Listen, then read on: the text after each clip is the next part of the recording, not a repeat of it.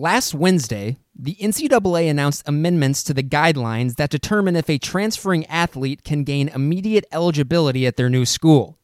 Before the new guidelines, waivers were considered on a case-by-case basis by a committee within the NCAA. In order for a transfer athlete to be granted immediate eligibility, a student athlete had to provide, quote, documented mitigating circumstances outside of the student athlete's control and directly impacts the health, safety, or well-being of the student athlete, end quote. The system had recently come under fire this offseason when high-profile players Justin Fields and Tate Martell received waivers to play immediately at their new schools, Ohio State and Miami, Florida, respectively, seemingly taking advantage of the ambiguous nature of mitigating circumstances, while a low-profile player like Illinois tight end Luke Ford was denied a waiver after wanting to transfer closer to his ailing grandparents.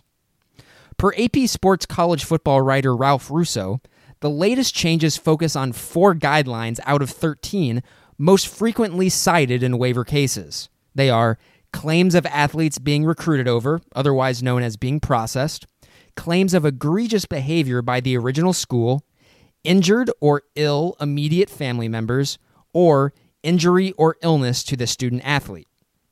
Now let's get this out of the way first. Like most things in adult life, this is an incredibly complex topic with no easy solutions that is made more contentious by human emotion. And that's okay. College sports are awesome in large part because they speak to us on an emotional level. But with that in mind, I would like to use a column written by Dan Wolken of USA Today as a roadmap for this topic, because I think it represents a growing consensus amongst sports writers in the country. Wolken, along with prominent college football writer Stuart Mandel and ESPN talking head Jay Bilas, is a proponent of giving college football and basketball players a one-time pass during their career to transfer free and clear. No waivers, no extenuating circumstances, no questions. Wolken argues that this is an obvious decision and will almost certainly be a reality within the next 5 years. This is where my internal alarms start to go off. Instinctively, I hate this idea, mostly because I hate the idea of college football free agency, which is exactly what this is. I don't see any scenario where college football free agency does not exclusively benefit the haves of the sport at the detriment of the have-nots. And in a sport that has a very large parity problem right now, I only see this exacerbating the issue. For instance, what would have prevented Ed Oliver from transferring out of Houston to Alabama, Oklahoma, or Clemson once Tom Herman left? For that matter, what would prevent any prominent NFL draft prospect from leaving a smaller school to one of the Blue Bloods as soon as they start getting traction from NFL scouts? Aaron Jones, the talented starting running back for the Green Bay Packers, played his college ball at UTEP, perhaps the single worst program in all of FBS, and he had Will Hernandez, an All-American guard and second-round draft pick, blocking for him. If the Blue Bloods came calling, and they certainly would have, how on earth did they say no to that? How on earth does UTEP defend against that? However opposed I am to this instinctively, it must also be acknowledged at the same time, though, that the NCAA is in the middle of this, and that always complicates things exponentially. That fact alone almost forces me to take seriously any proposal that makes things simpler. And what was surprising to me, this is where Dan Wolken actually centers his argument in the column that I discussed earlier. To his credit, Wolken does not attribute malice to the NCAA, quite the contrary. His bottom line is that the NCAA is a lumbering bureaucracy attempting to carry out the will of more than 1,000 schools in disparate spheres of financial strength, academic might, and athletic ambition. Summed up, this argument is something I'm very sympathetic to. Simple rules for a complex problem. Now, I was originally going to use this opening take as a stump to blast the college football media yet again for an emotional opinion that is shaped by a distinct worldview that not everyone shares. But after reading a ton of opinion pieces, I've decided that this is a rare issue where there is no obvious answer, and that all opinions and proposals may have to be on the table. It's my hope over the course of this podcast that Lee and I are going to be able to have a substantive dialogue about it coming up here. I'm Grant Benson. This is West of Everest.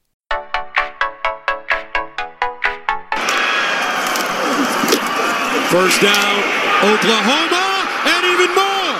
Sermon, still on the move. Sermon to the corner. Touchdown Sooners, 53 yards.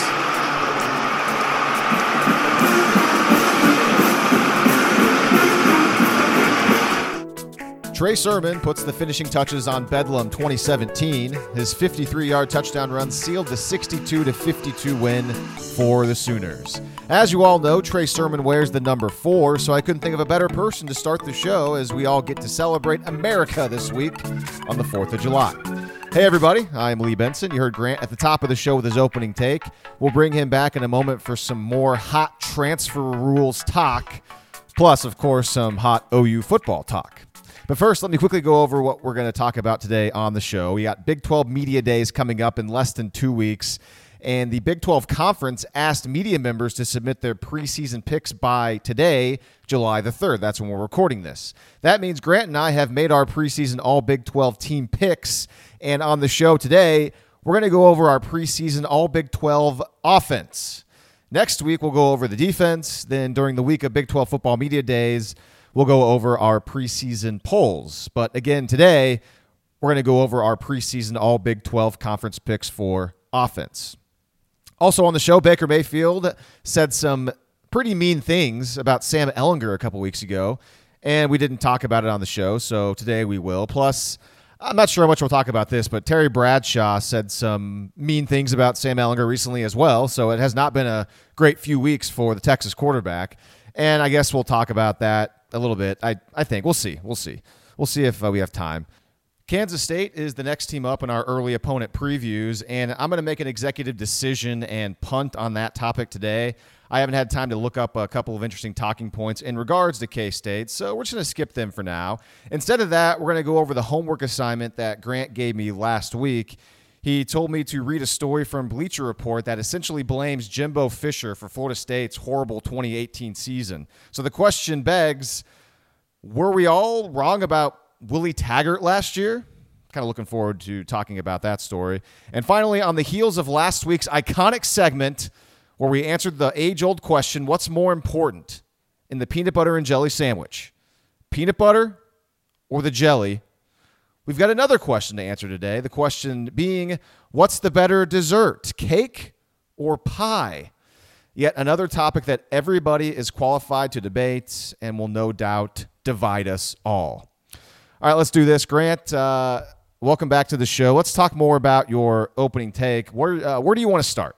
All right, first of all, Lee, I just kind of want to get your general feelings about the whole thing. Is this something you care about? Do you think this is something that is going to continue to be like kind of a talking point or a problem in college football? Do you see this being resolved at any point in time in the future? Do you think that we will go to college football free agency at some point in time, like Dan Wolken argued in his column that you all can go and read? It's USA Today. Just Google it. What do you think?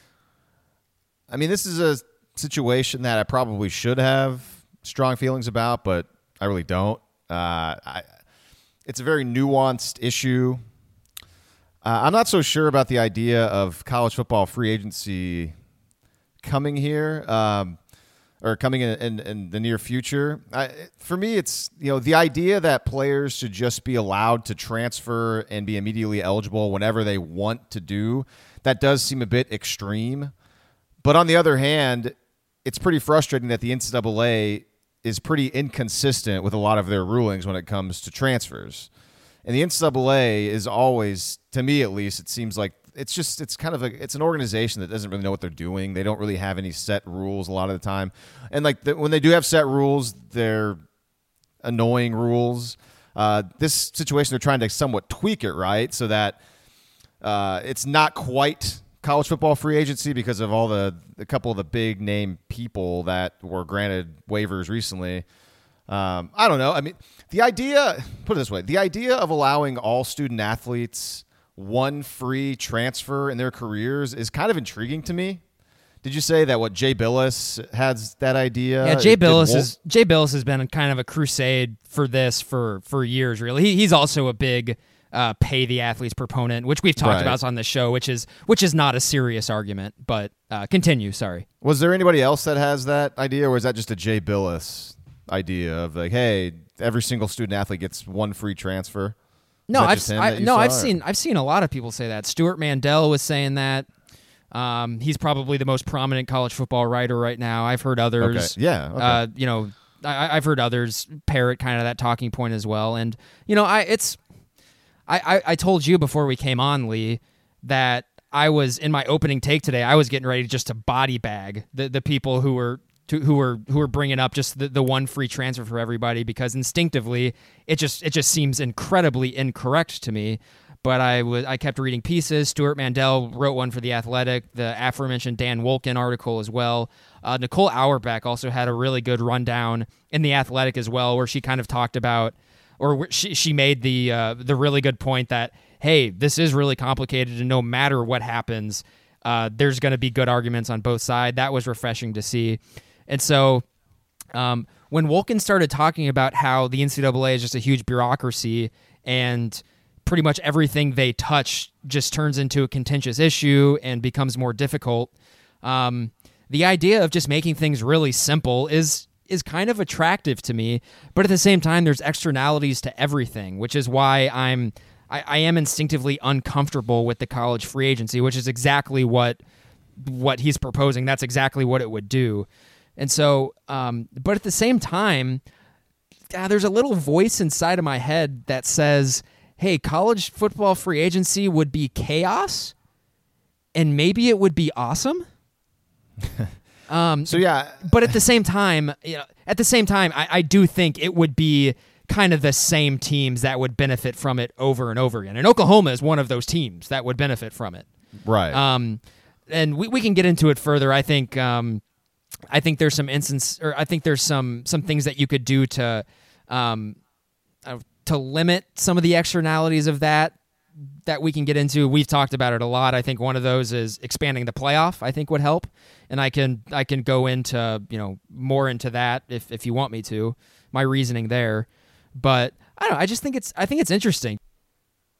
So your theory is that it would uniformly benefit big programs like Oklahoma, Alabama, Clemson, all the blue bloods, and then at the same time it would punish the lower programs because these players that maybe weren't heavily recruited but turned out to be pretty darn good college football players at smaller programs are going to start getting recruited by these bigger schools to come transfer, and then therefore the lower teams are going to start losing all their good players, and so it's going to parity is going to be even worse in college football. That's basically your theory. That's my argument, and I think that's your argument. Yeah, yeah, and I think because I think a lot of these blue bloods, Alabama, Clemson, and the like, these guys are looking for any advantage to win football games, and that's human nature. This is a competitive sport. That's what's going to happen.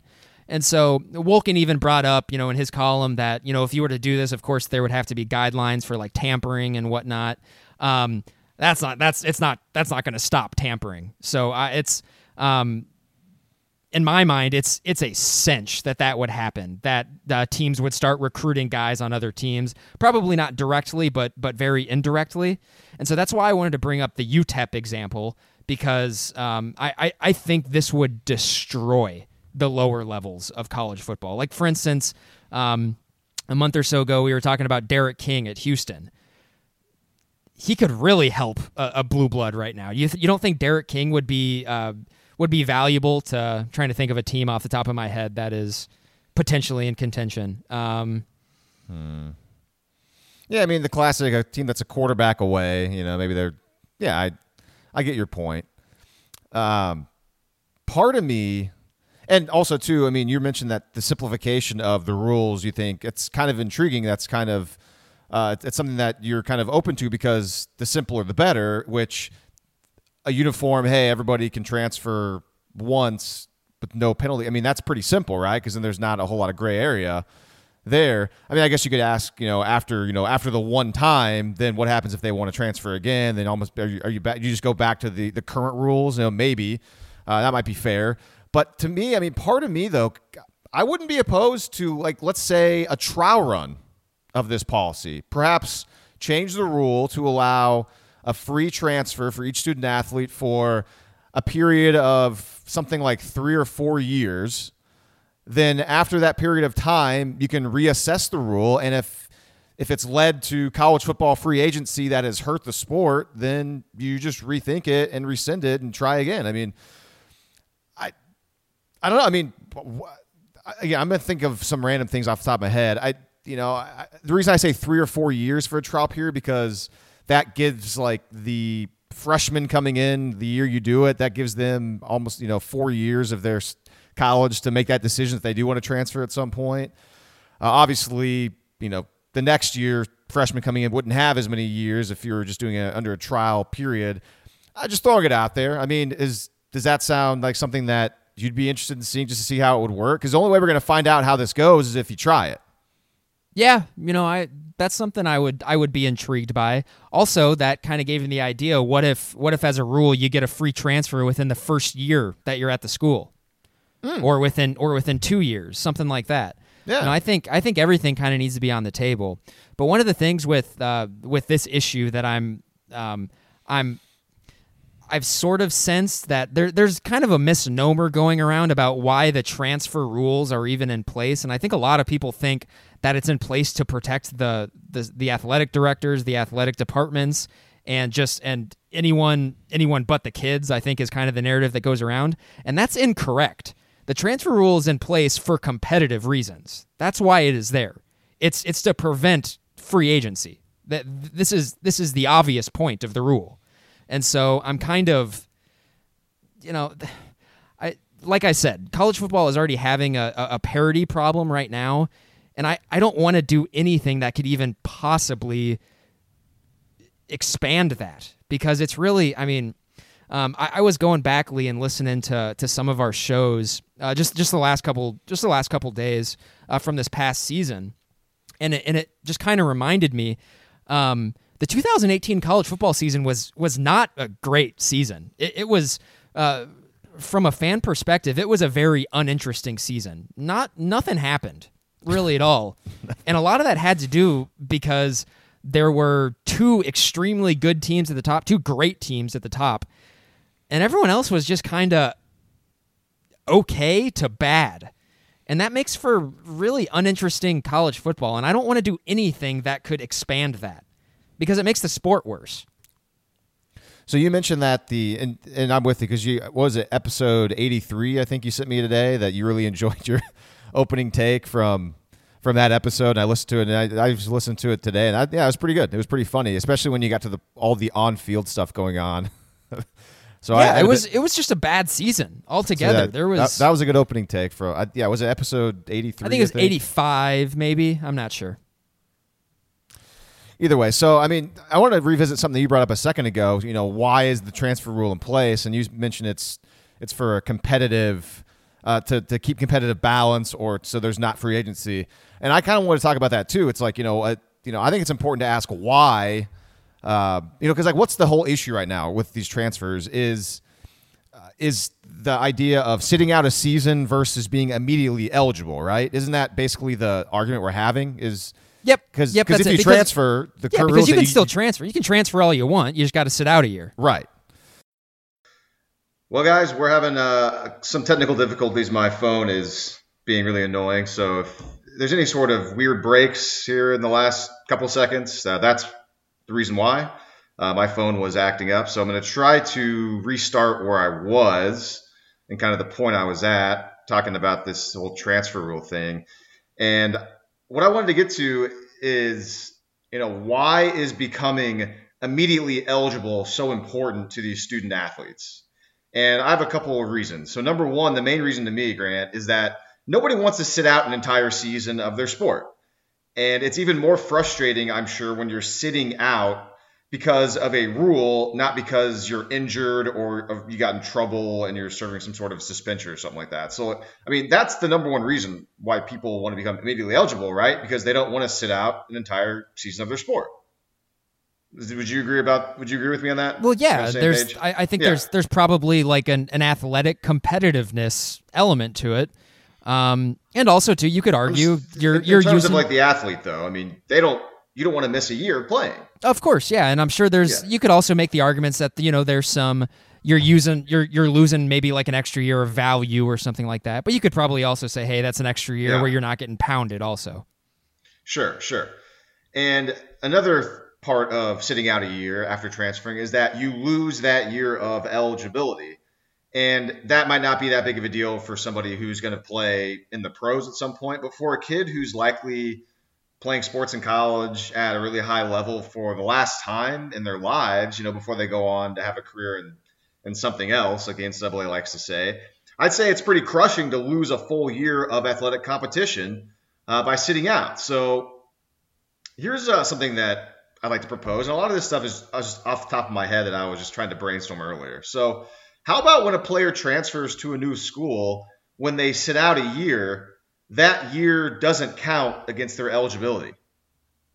Because if you want to dissuade student athletes from transferring, which is, I assume, you mentioned it was a competitive thing. I think it's more, NCAA doesn't really want kids to transfer. I think they'd like the kids to go to school and just kind of be at that school and graduate or whatever. So I think the sitting out a year is kind of a reason for them to, the NCAA to dissuade them from wanting to transfer. I think that's part of the reason why. Yeah. It's definitely a deterrent. That's why it exists. Yeah. So, I think missing a full year of competition is punishment enough for transferring. And maybe punishment's not the right word, but I think that's basically what it is. Hey, you want to leave, you got to pay for it. You got to sit out a year and you can't play. So, I think there's no need to, on top of that, take away of their eligibility. Or, what if the student athlete transferring had a choice?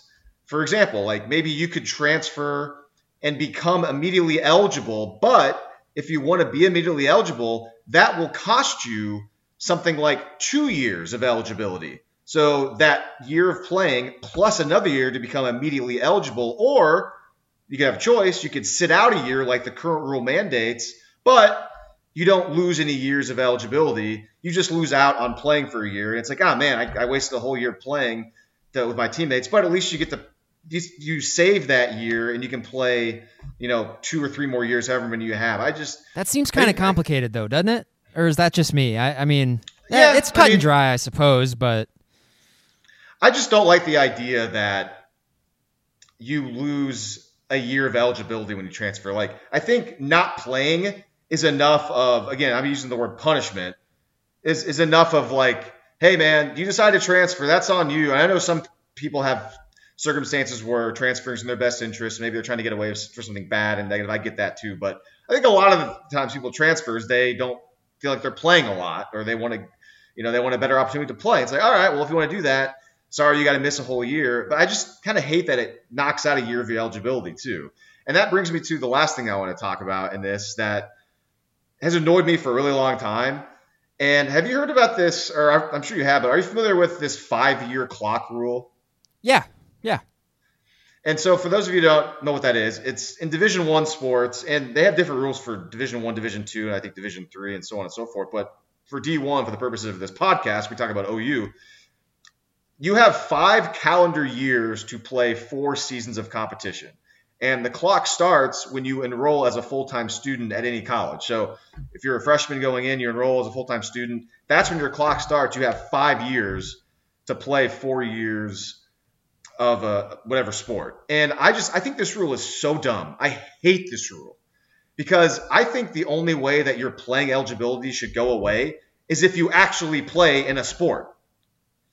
And for this is my own example, but I'm sure this would be lots of people. I played junior college baseball for a couple of seasons, and I transferred to Oklahoma, and I tried to walk on there, but I didn't really have a chance to play. So I didn't make the team, and it was just kind of like they had a random walk-on practice that Joe Mauer wouldn't have made the team. They gave you like 8 swings. All right, let's not go overboard here. I know. I'm just saying, like, you would have had to hit like 5 or 6 home runs out of 6 swings just to get somebody to notice you. Anyways, so I didn't make the team, and so from there on, I just was a full-time student at Oklahoma until I graduated. and I didn't play any sports anymore in college. So I just played those 2 years, and that was it. And I think right now, as a 31-year-old person, I should have at least 2 more years of NCAA eligibility left. I mean, I haven't played competitive baseball in almost 10 years. I'm sure I'm not good anymore, and I definitely couldn't compete at the college level. But I think I still should have those 2 years if I, for some reason, wanted to go back to school.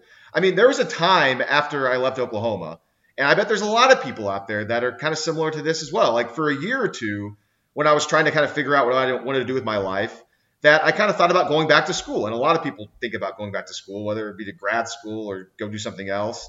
You know, I was 22, 23, 24, somewhere in there, still in pretty good shape, playing baseball in the summer times.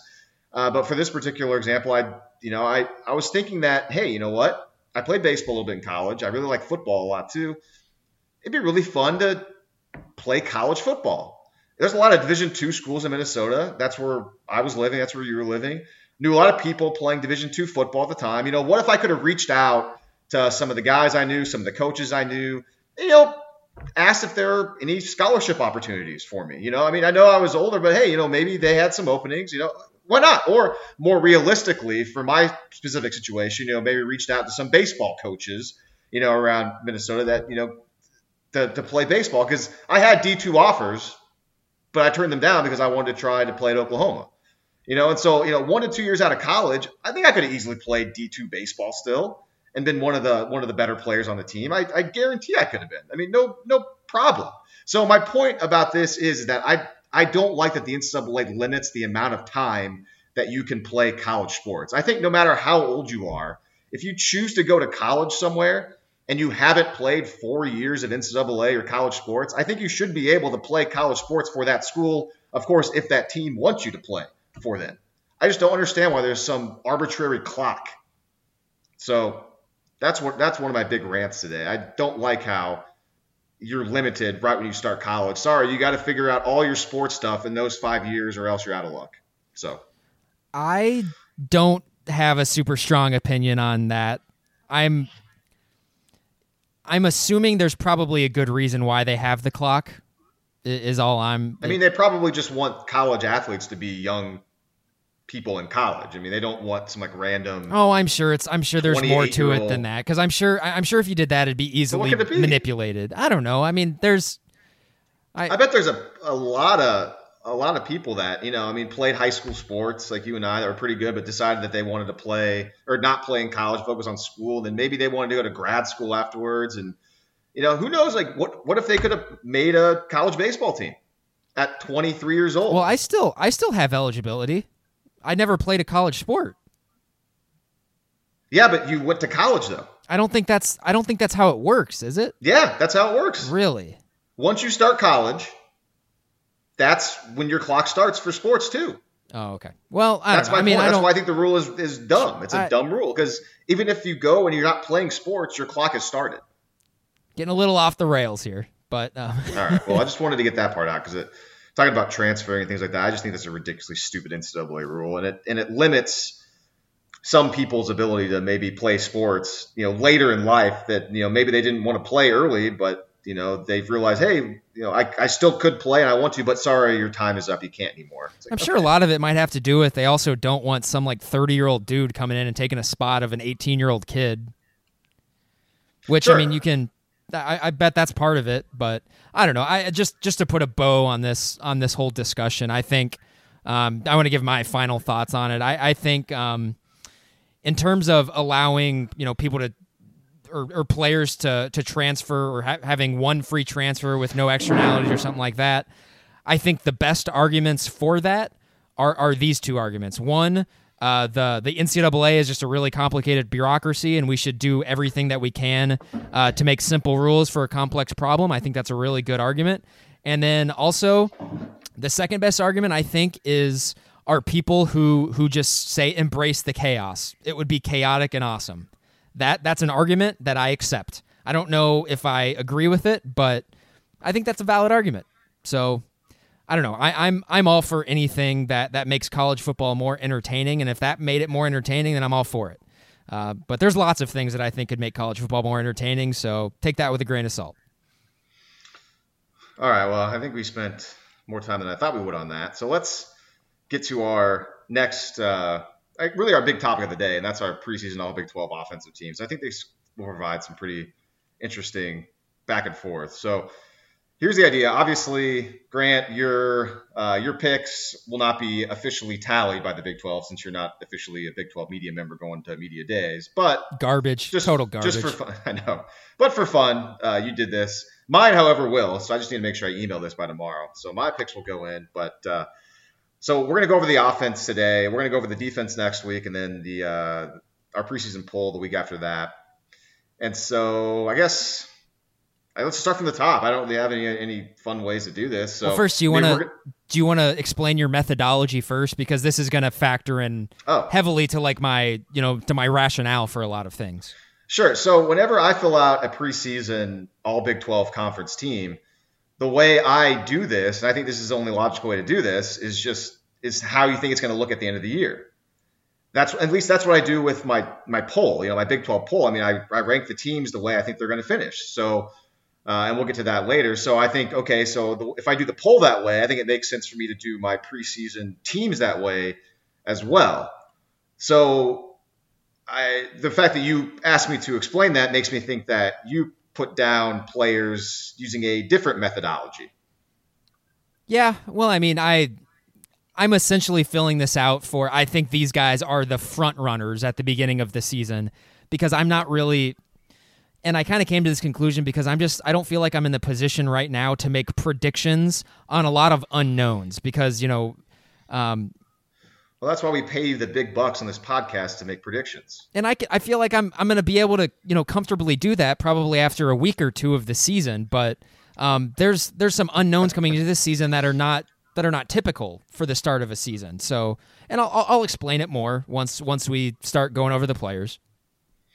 All right. So I think the best way to do this is just kind of go back and forth, because we're inevitably going to have some of the same guys, certain players in different orders, things like that. So if I say a guy's name, let's say that we're on like running backs, and I say a running back, but first of all, there's 2 running back slots. So if I say like a running back, and then you have that running back on your team, then you say, hey, I have him too, and then we'll kind of talk about that guy. So that way we're not kind of doubling up. Does that make sense? Yeah, for sure. Okay. All right. So I'll start it with quarterback. Easy place to start. Top of the list. My preseason All Big 12 quarterback is going to be Jalen Hurts, and here's my reasoning why. Said it a lot on this podcast before, but I'll just kind of go over it bullet points again right here. Obviously, veteran player. He joins an Oklahoma offense led by Lincoln Riley's expert football mind, specifically offensive football mind. He's got an embarrassment of riches around him with Trey Sermon, Kennedy Brooks, CeeDee Lamb, Grant Calcaterra, plus all those talented incoming pass catchers, and then a couple unproven H-backs that have talent as well. You got Big 12 defenses, not going to be as rigorous as the SEC defenses he once saw. And his offensive teammates, just as good, if not better than what he had at Alabama. Plus, the offense is going to be better schemed than it was at Alabama when he was there. However, I do have some concerns. Fair to point those out as well. Obviously, he's not as accurate as a thrower as the last 2 quarterbacks played Oklahoma. Few quarterbacks are as accurate as Baker Mayfield and Kyler Murray. Obviously, less than a full year in the program. I'm pretty concerned about that. He's not going to be as comfortable in the system as Mayfield and Murray were. And then also, he's breaking in an almost entirely new offensive line at Oklahoma. Only Creed Humphrey returned. So those are my concerns about Jalen Hurts. But because of basically Lincoln Riley and the success he's had with quarterbacks, I'm going to put him as my All Big 12 quarterback in the preseason. Grant, your quarterback.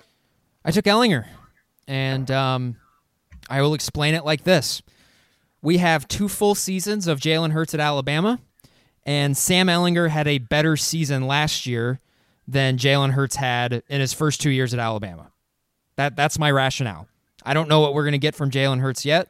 I think, if you put a gun to my head, do I think Jalen Hurts is probably going to be the first team quarterback and likely the Big 12 Offensive Player of the Year?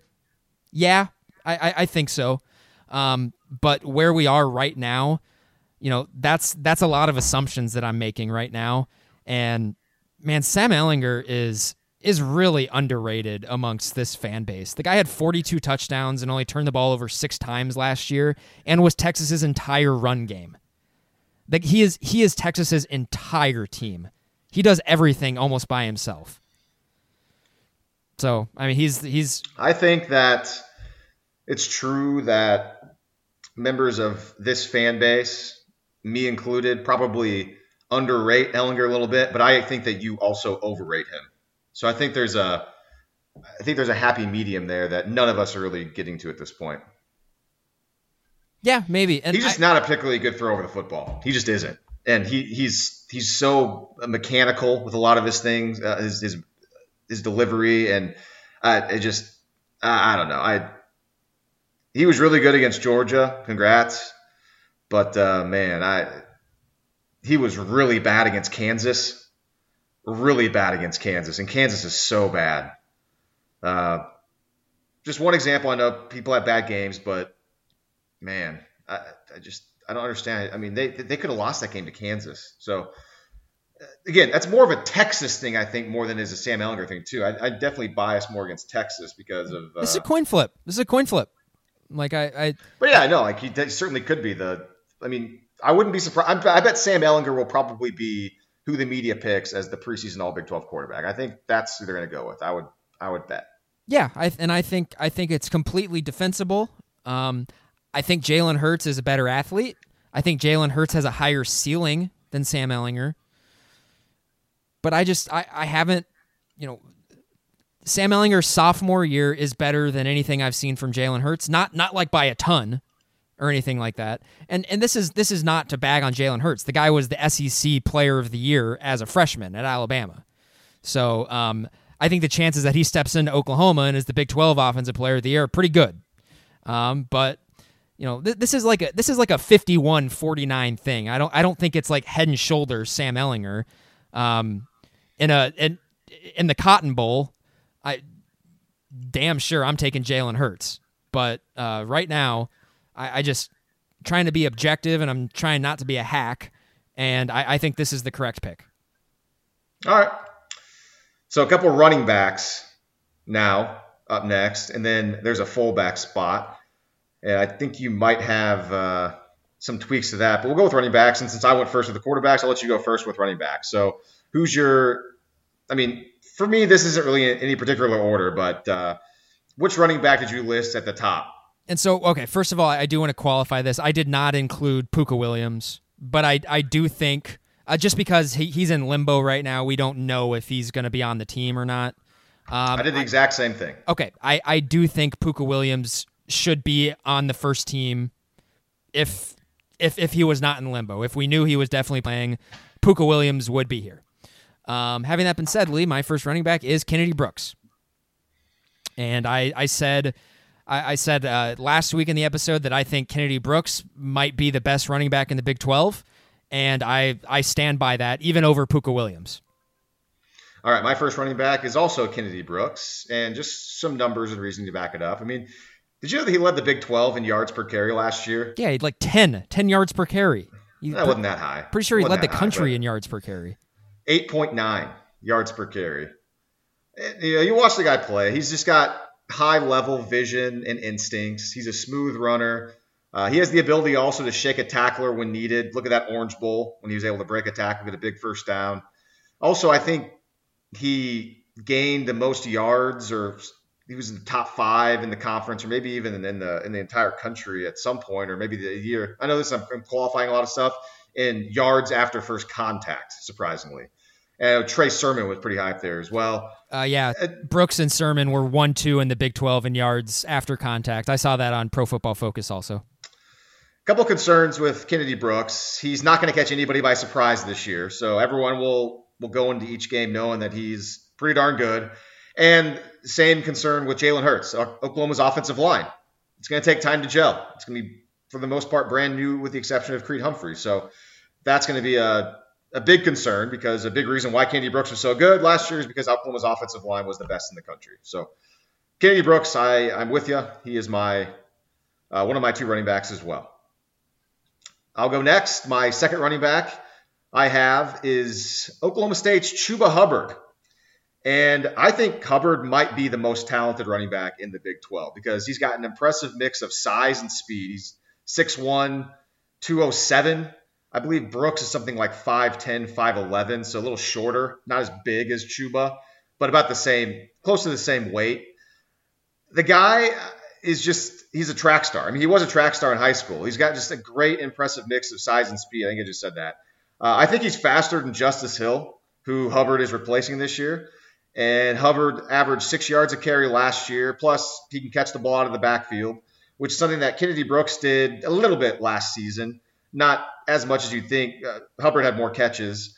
My one concern with Hubbard is fumbles. He had 4 fumbles last year. He lost 2 of them. One of them was huge in that Bedlam game. We all remember that.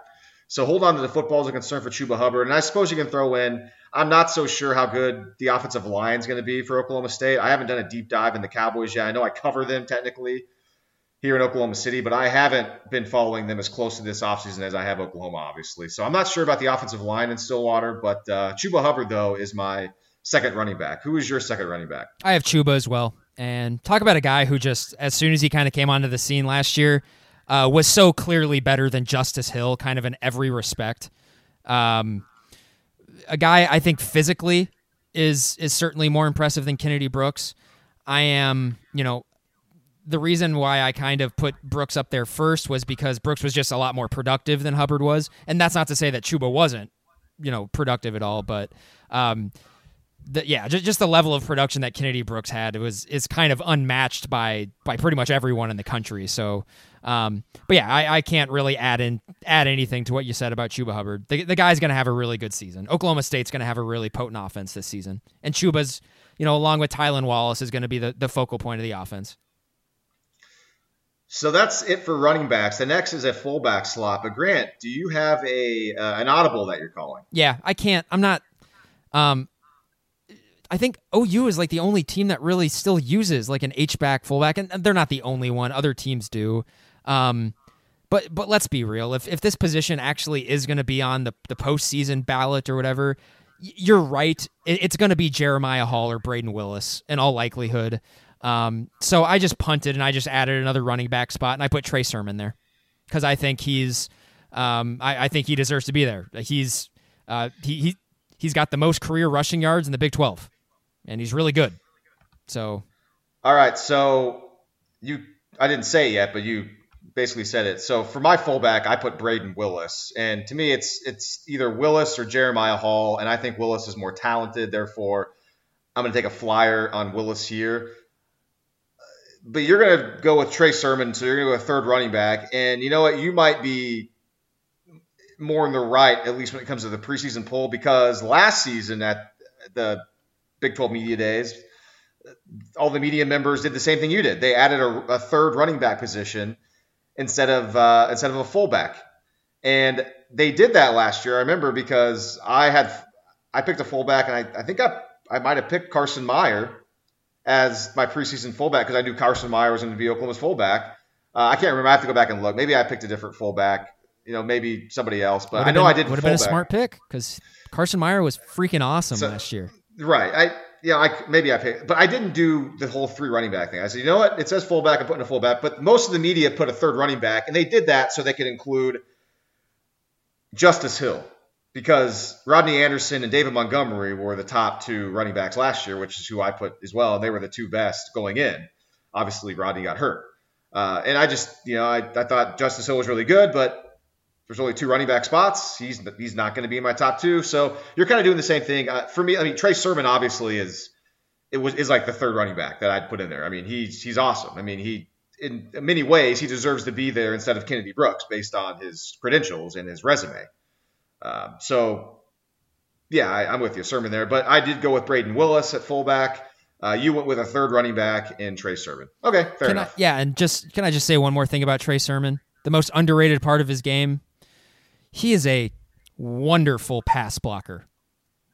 And I think he's a really good player. Yeah, he's a really good all-around player. Really good he's player. Going to play on Sundays. He's not going to be like a stud in the NFL or something. But he's going to be a guy who makes a roster for sure, just because he does all the little things really well. And the first guy really never takes him down at all. Mm-hmm.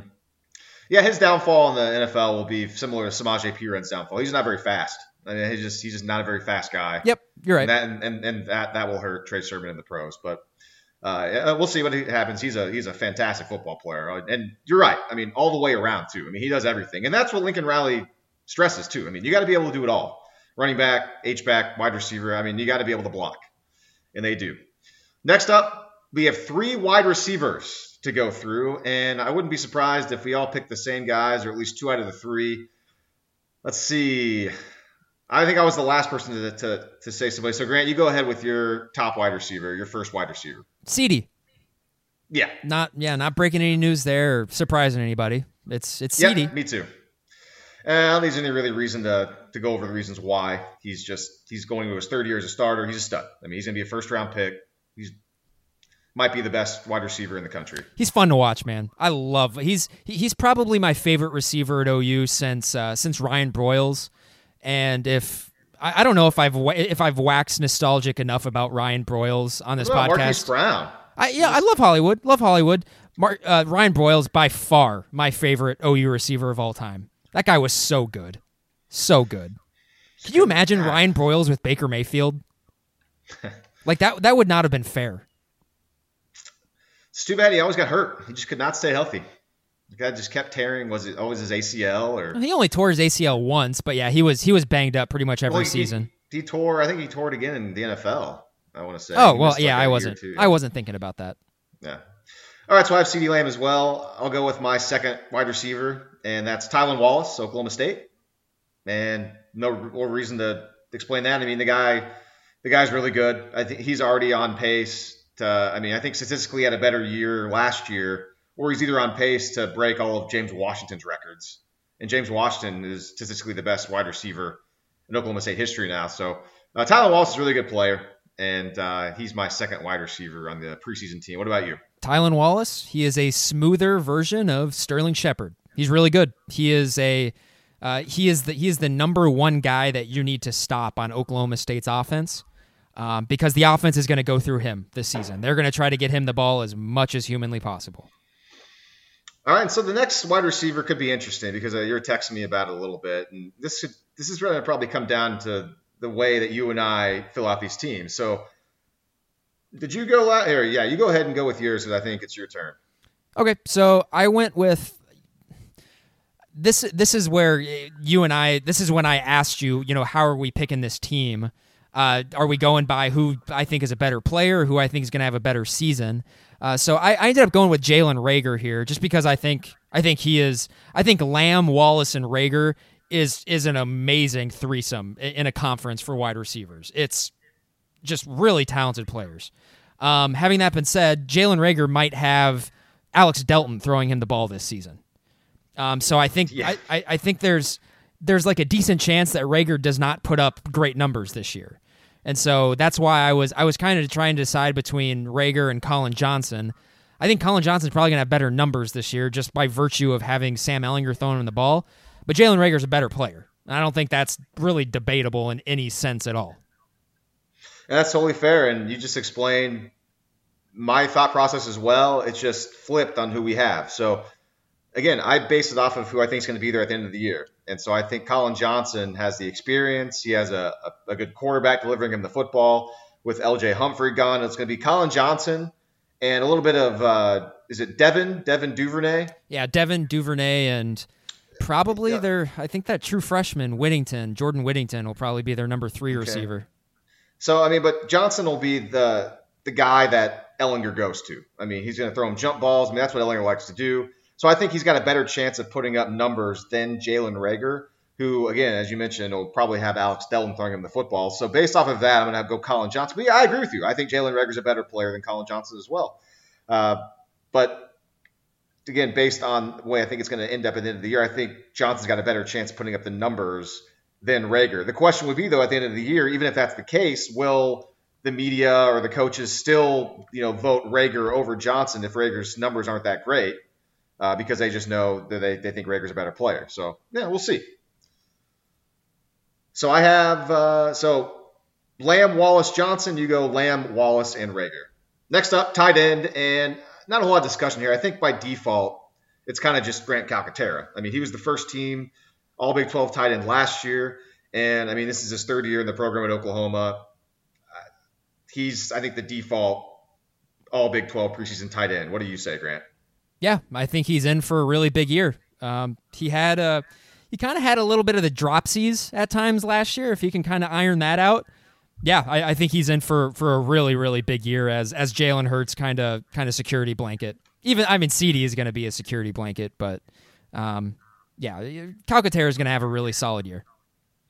Iowa State's Charlie Kolar, I think, is another candidate for this. He had 11 catches, 3 touchdowns last year. Not great numbers, but obviously he's got a really good quarterback in Brock Purdy throwing him the ball. And Iowa State's going to need somebody to step up with Hakeem Butler gone. And Kolar's got a little bit of experience, so who knows? Maybe he was. I think he was on maybe the all honorable mention or maybe the second team all Big 12 last year. So he's another guy that could, step up if Calcaterra kind of struggles or doesn't have that big of a year, and Kolar has a bigger year. Just a name to kind of keep in mind. So now we get to the offensive line. This is probably, this is the toughest one to figure out because you can't go look at numbers and stats, and they don't stand out as much. And most of Oklahoma's offensive linemen are gone. You can't just pencil in, I think Bobby Evans is going to be there like last year. He's really good, or even like Drew Samir, Ben Powers, things like that. So this was more difficult. I had to do a little more research on this one, Grant. So offensive line, I'll let you begin. There is 1, 2, 3, 4, 5 offensive linemen that we have to select. I'll let you begin. Are we going left to right, or what are we doing? Or did you pick like specific or position specific? I just picked. It doesn't. I might have 5 tackles in here. Okay. For all I know. Yeah. I didn't. I just based it off of how good you are. Sure. Yeah. I went. That's what I was doing too, but it actually just turned out like neatly. Not necessarily right to left or left to right, but I do have 2 tackles, 2 guards, and a center. It just happened to work out that way. So the first guy I have on here, no particular order, is Lucas Niang at TCU. A lot of this is honestly just based on, 1, me remembering who you were from last year, me noticing you at any point in time, and 2, what does Pro Football Focus think about you, and 3, where did you finish on these lists last season? And Lucas Niang was a first team All Big 12 guy last year, and he's a senior and he's back. So by default, he is here. All right, I have Niang as well on my list, and not to correct you, but he was a second team All Big 12 guy last year. Thank you. Sorry. At the end of the year. But yeah, he's a veteran guy. He's entering his 3rd year as a starter.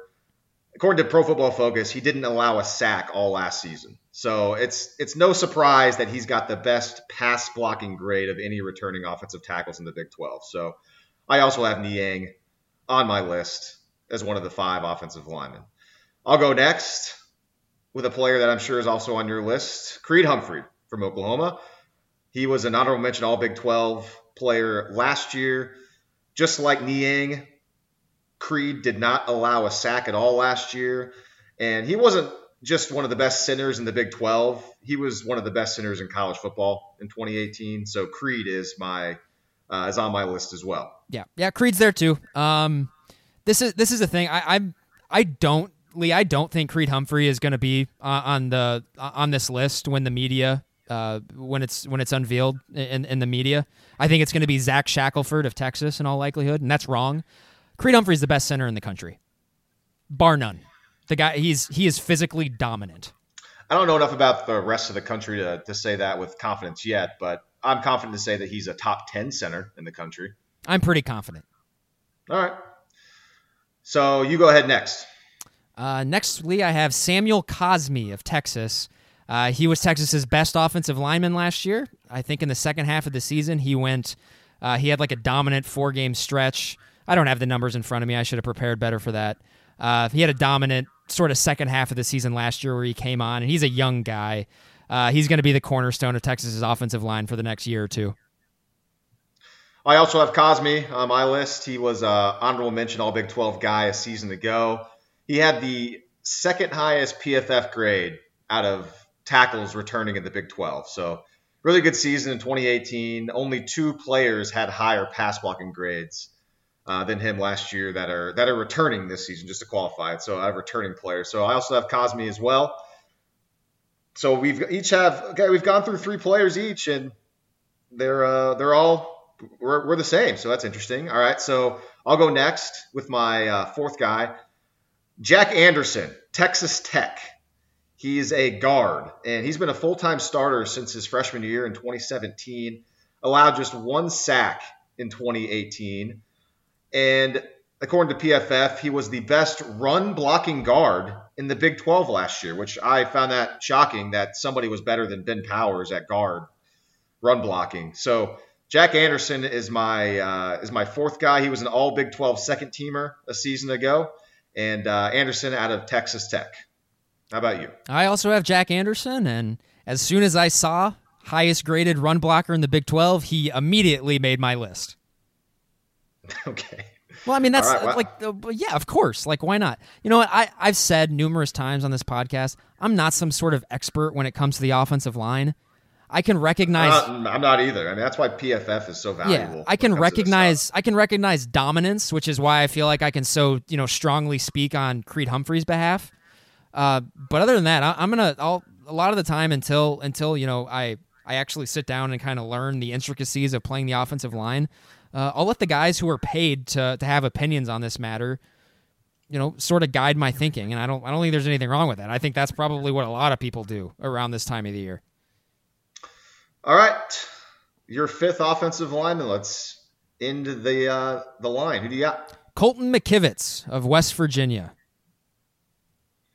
I also have Colton McKivitz from West Virginia. How about so we have that? the exact same 5. Wow, sounds like we're probably reading the same exact stuff or looking at the same exact info, maybe, or just both incredibly smart. It's research. I bet that's the. I bet that's 4 out of the 5 in the media too. But I bet Zach Shackelford is in over Creed Humphrey. Yeah, that's interesting. Yeah, probably because he's been there. Shackelford was pretty highly graded as well. I think he's he was the 4th highest graded center in the Big 12 last year. I think it was. I mean, yeah, I don't think he was graded higher than Creed though. But just some background on McKivitz, just to back it up. I mean, he was an honorable mention guy last year. I mean, he's been around forever. This is going to be his 4th year as a starter. He's going to be replacing Yodny Kajust at left tackle. He's been a right tackle in the past, so he's going to move on over to the left side. And a big stat that PFF put out about him is that he's only allowed 8 sacks since 2016. So, I mean, do the math there. I mean, that's very few sacks. Only Lucas Niang had a better pass blocking grade last year than McKivitz. So, good player. Good player. Got 2 more slots on the preseason All Big 12 offensive team and the 2 special team spots. This could be interesting. I don't know. I mean, let's get to the place kicker, Grant. And, I mean, this is one of those things. It's kind of an easy one to go with Austin Seibert last year. He's gone now. So, at place kicker, I'll go first. My place kicker is we just did a West Virginia guy, McKivitz. My kicker is also from West Virginia, Evan Staley. Same. It's going to be same? Well, he was like 9 of 11 from between 40 and 50 yards last year. That's really good. Yeah, that's why. I mean, I was looking at the stats, and I wouldn't be surprised if we see like Dicker from Texas here, just because people still remember that game-winning kick against OU. But screw that guy, man. But what a shocker! The rest of his season wasn't all that great. I think he was like 18 of like 25 kicking field goals, but of course he was perfect against OU. Texas does not miss field goals against Oklahoma. We talked about this extensively in our podcast last year after the game. No, seriously, they have not. We could not find the last time they've missed a kick against OU. Remember. We looked this up, and I already forgot. We couldn't what find it was. We couldn't find one. We'll have to go back and do it again, because at some point it happened. But it hasn't been since we were They've alive. missed extra points, but I honestly, since 2000, I don't think they've missed a field goal against OU. All right, we need to look that up and then remember it, write it down so we don't forget it. But just a couple of numbers to back up Staley as our all Big 12 preseason kicker. He was 16 of 20 last year. He was perfect from 39 yards and in. And you mentioned the 9 of 11 stat. That was from 40 to 49. He did miss 2 field goals, 50 plus. He was 0 of 2 from 50 plus. So that's the only knock. He didn't kick a 50 plus yard field goal. So his range, I mean, they obviously didn't trot him out there very much when it was 50 plus. But he seems like he's pretty good. I mean, 9 of 11 from 40 to 49. That's solid. That's pretty salty. Good for him. And lastly, I'll let you go with the kick returner / punt returner.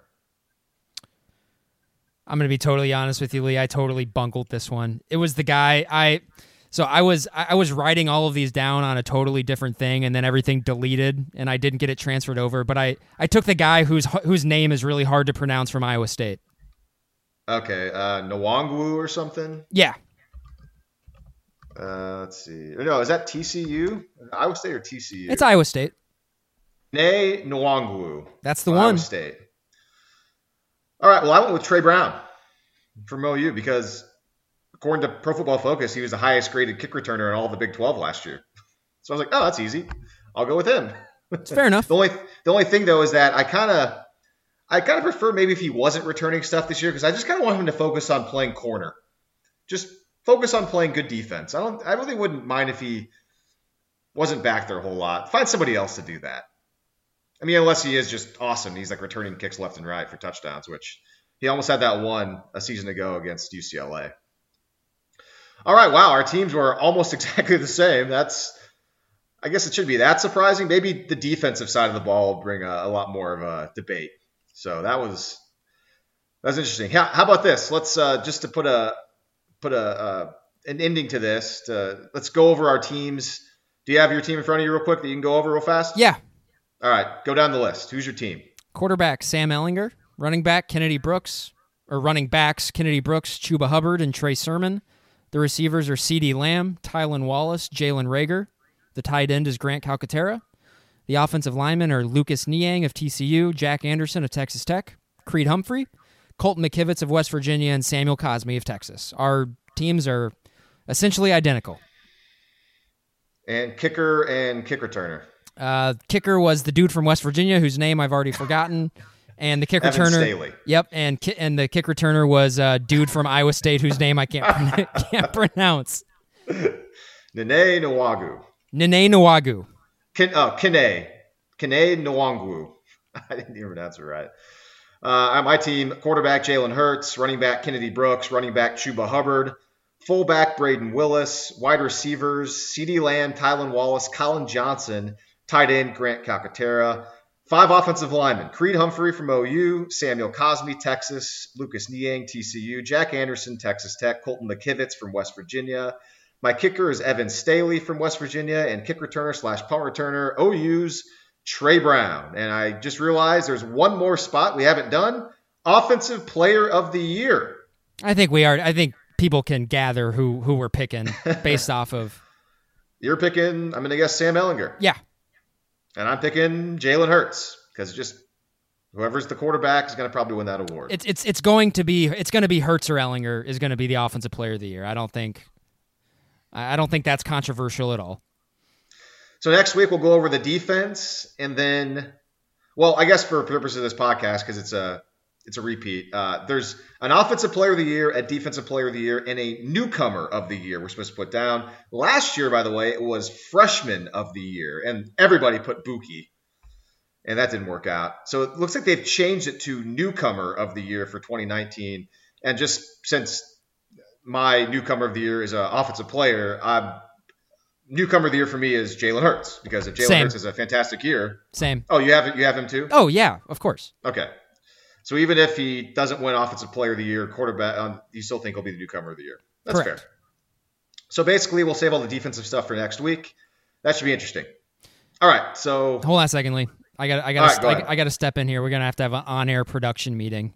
So we did have some technical difficulties, and this show is a lot more packed than I think we thought it was going to be. I have a date tonight. We got to get moving on this.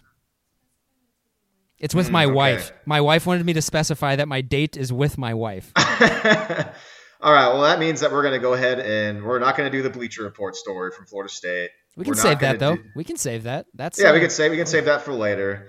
Really, that means the only other thing to talk about is Mayfield, Ehlinger, and our big debate question. I think we got to do the big debate question. Okay, I'm fine with that. We've talked football for a solid hour. Let's go into the big debate question. I think the offensive teams. I think that went a little longer than I thought it would. Yeah, same here. So we can save Mayfield and Ehlinger for next week, and also Bleacher Report for next week, and because we won't have a giant NCAA story to talk about. True. All right. So if you're listening to this podcast and you heard the beginning and I tease all that stuff, I'm sorry. Sometimes you have to kill things. You got to float some stories sometimes. So we're going to get rid of Baker Mayfield, Sam Ehlinger, Terry Bradshaw stuff. We're going to get rid of Florida State, Bleacher Report, Jimbo Fisher, Willie Taggart. That's gone. The big debate question. Last week we did peanut butter versus jelly. Which one is more important in a PB&J sandwich? Today, the big question we're answering. What's a better dessert? Cake or pie? Who should start? I'll start. I have my takes on this are like way too nuanced for. I do have opinions. I think it depends. It really does, and I know this is sort of a cop out, but I think so. Let's qualify it like this: if both delicious treats are made like to their highest ability, to like the point where they're the best. It's pie, man. It's good pie is really hard to come by, and I just don't think there is anything better in this world than a perfectly baked apple pie. It is so insanely delicious, and it's just the crust. If you get the perfect type of like flaky, buttery crust to go along with just the delicious, sugary, cinnamony apples. I don't think there's anything better than that. And this is coming from someone, hey, don't get me wrong. Cake is freaking amazing. But also at the same time, cake sometimes can be kind of hard to eat. I feel like apple pie is a little more accessible. What? It's a little more it kind of weighs you down a little bit. There's a lot of dairy in it. There's a lot of dairy in cake. And kind of, if you eat, you can kind of overdo it with cake and you feel like you're going to die. I feel like I'd eat an entire apple pie and I'd still be fine for the rest of the day. Wow. Okay, this is going to provide a little more fireworks than last week because we're both on the same page. But I don't really but it's not like saying cake is the wrong answer. I mean, cake is amazing, but just a perfectly baked apple pie is a special thing. And it's also very American too. I have to throw that in there. For this particular week, yeah, that's appropriate. I think this is the ultimate to each his own debate. Because I'm clearly just different than a lot of people. And I mean, I'm different in the right way because I think all you people are animals and insane. The answer is cake by a million. By a million. And you know why? Because pie is not good. Pie is not a good thing. And you ask, hey, why is pie not good? You just explained how you think it's delicious, the best thing ever. Here's why pie is not good. Because fruit is not a dessert. You know what fruit is? Something somewhat healthy you eat that's part of a nice, healthy meal. For example, when I'm actually trying to eat well, like this time of year, it's warm outside. I want to be more healthy. My lunch will consist of chicken, a bag of raw vegetables, which are carrots, bell peppers, cherry tomatoes, and cucumbers, the 4 vegetables that I can actually eat without gagging. I like Greek yogurt, and then some fresh fruit. Okay, I am not going to stand for this blasphemy. You're going to sit here and tell me that pie is not good, and you're going to say you like Greek yogurt? No, like get off of my podcast. Talking about a healthy lunch. No, let me finish. And the fresh fruit, I threw the fruit in there. Now, I usually save the fruit or the yogurt for last when I'm eating because it's the best part of the meal compared to chicken and vegetables. But if a piece of birthday cake was a healthy thing like fruit, I would pack that in my lunch every single day. Every single day. So I can't wrap my head around people who love pie because all you're eating warm, gooey fruit cooked in some sort of crumbling pastry that has limited taste. It's so gross. It's so gross. Meanwhile, cake is just a delicious burst of flavor. The frosting is obviously the most important part. Except frosting, though. Frosting can actually be terrible, though. I know. That's why you make sure to get buttercream frosting, which is rich and delicious. And here's the thing, though. And here's why I'm on the other side of this as so many people. I love chocolate. Chocolate is the best kind of dessert / treat there is out there. Ironically, though, I don't like chocolate cake. It doesn't mix well with icing, I don't think. So if I'm having any sort of non-chocolate based dessert, I will always pick cake. Always pick cake. If you pick pie, you're just picking warm, gooey fruit. And fruit is a health food. Not a dessert. Well, I think the disclaimer absolutely needs to come out. Lee is a notorious picky eater, so I've tried so many different kinds of pies, and every single time I'm just like, what is the deal here? What is the big deal? What's happening right now? And by the way, pie can be really difficult to eat. It like falls apart. It's all like all over the place. That's not good pie, man. Good pie is easy to eat. Good pie is very accessible. I don't know. What we really should be talking about is what is just the best, what is the best circular baked good, and that's obviously cookie cake. It's like not even close. Okay, yeah, I agree with you on that. Cookie cake is incredible. Cookie cake with buttercream frosting is about the best thing on planet Earth. Oh yeah, I mean, a delicious warm gooey chocolate chip cookie is one of my favorite things ever. Cookie cake is basically. I'm not a. Get out of here. I realize I'm in the minority on this one. I do not like warm gooey chocolate chip cookies. Cookies 100% of the time should be chewy and room temperature. Okay, sure, chewy, like whatever. As long as they're not hard like a freaking rock. Not soft. I don't mean soft. I mean chewy. This is very important. A very important distinction. Fine, yeah. It can't be hard like a rock. The only cookie that's good, that's hard, is Oreo. That's it. Oreos are an American treasure. You're correct about that. Yeah, Oreos are hard cookies that are actually delicious. Every other hard cookie is just like you could just do so much better. But you have to dunk them in milk, which is something I know you disagree with. So. Yeah, I do disagree with that. What are you doing? You're ruining the Oreo by putting it in milk. The milk is for washing it down. Doing literally what the fine people at Oreo want you to do. They just did that to try to sell more to make it a whole gimmicky thing. Are you into gimmicks? You're a big gimmick guy, aren't you? Jeez, you're just you're like one of those people, aren't you? Unbelievable. The best thing ever is when you have like 5 or 6 Oreos and you haven't had any milk yet, and then you just take a giant swig of milk and it just hits the spot. I raise your 5 or 6 Oreos. I raise your 5 or 6 Oreos with, I don't know, a sleeve or two of a ton of every singular Oreo dunked in milk with amazing deliciousness in every bite. No, because then you're ruining the milk. You're getting the milk all all chocolatey. Oh no. Yeah, the milk needs to be separate. It needs to be nice and crisp and separate from the Oreos. You're an animal. Come on, man. Yeah, so whatever. So I think we've answered the age-old question of pie versus cake. It's obviously cake. So there we go. Whatever. Nib High football rules. Nice try.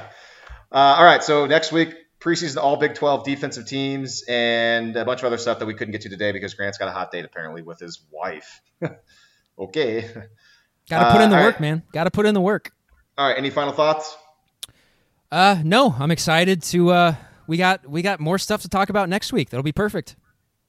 All right. Well, happy 4th of July, everyone. Hopefully everyone has a nice time. Grant, have a happy 4th of July. You as well, Lee. Thank you. Thank you. That's our show. For Grant, I am Lee. This is West of Everest.